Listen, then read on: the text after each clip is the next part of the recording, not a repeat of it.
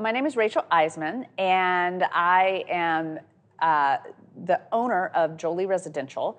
Jolie is specifically designed to be the aspirin to homeowner headaches, right? So it's our goal to come in and smooth the edges on all things homeownership, whether that is a move, which is one of the top 3 most stressful events someone goes through, or it's just the day-to-day management of the home. So making sure that the gutters are cleaned and the windows are washed and the HVAC is serviced. Jolie comes in and we can handle all of that for homeowners.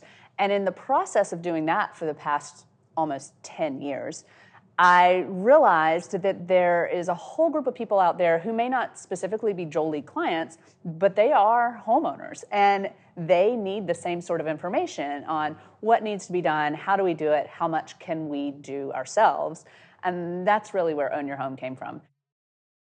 Empowerment and home ownership are really 2 words that go hand in hand, because if you think of home ownership, it's really one of the biggest investments most people ever make.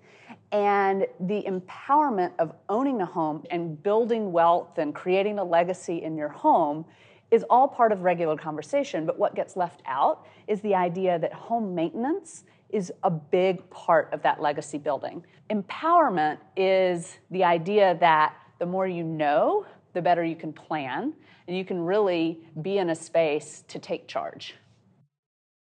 What am I most excited to tell listeners about? It's not as difficult as you think.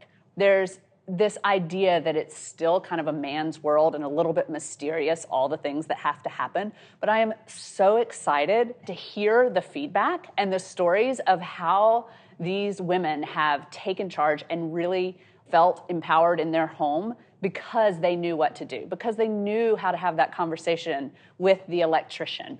I have a friend who says every time she has to call somebody to come do work in the house, she makes sure her husband is home so that he can have the conversation. It just doesn't have to be that way.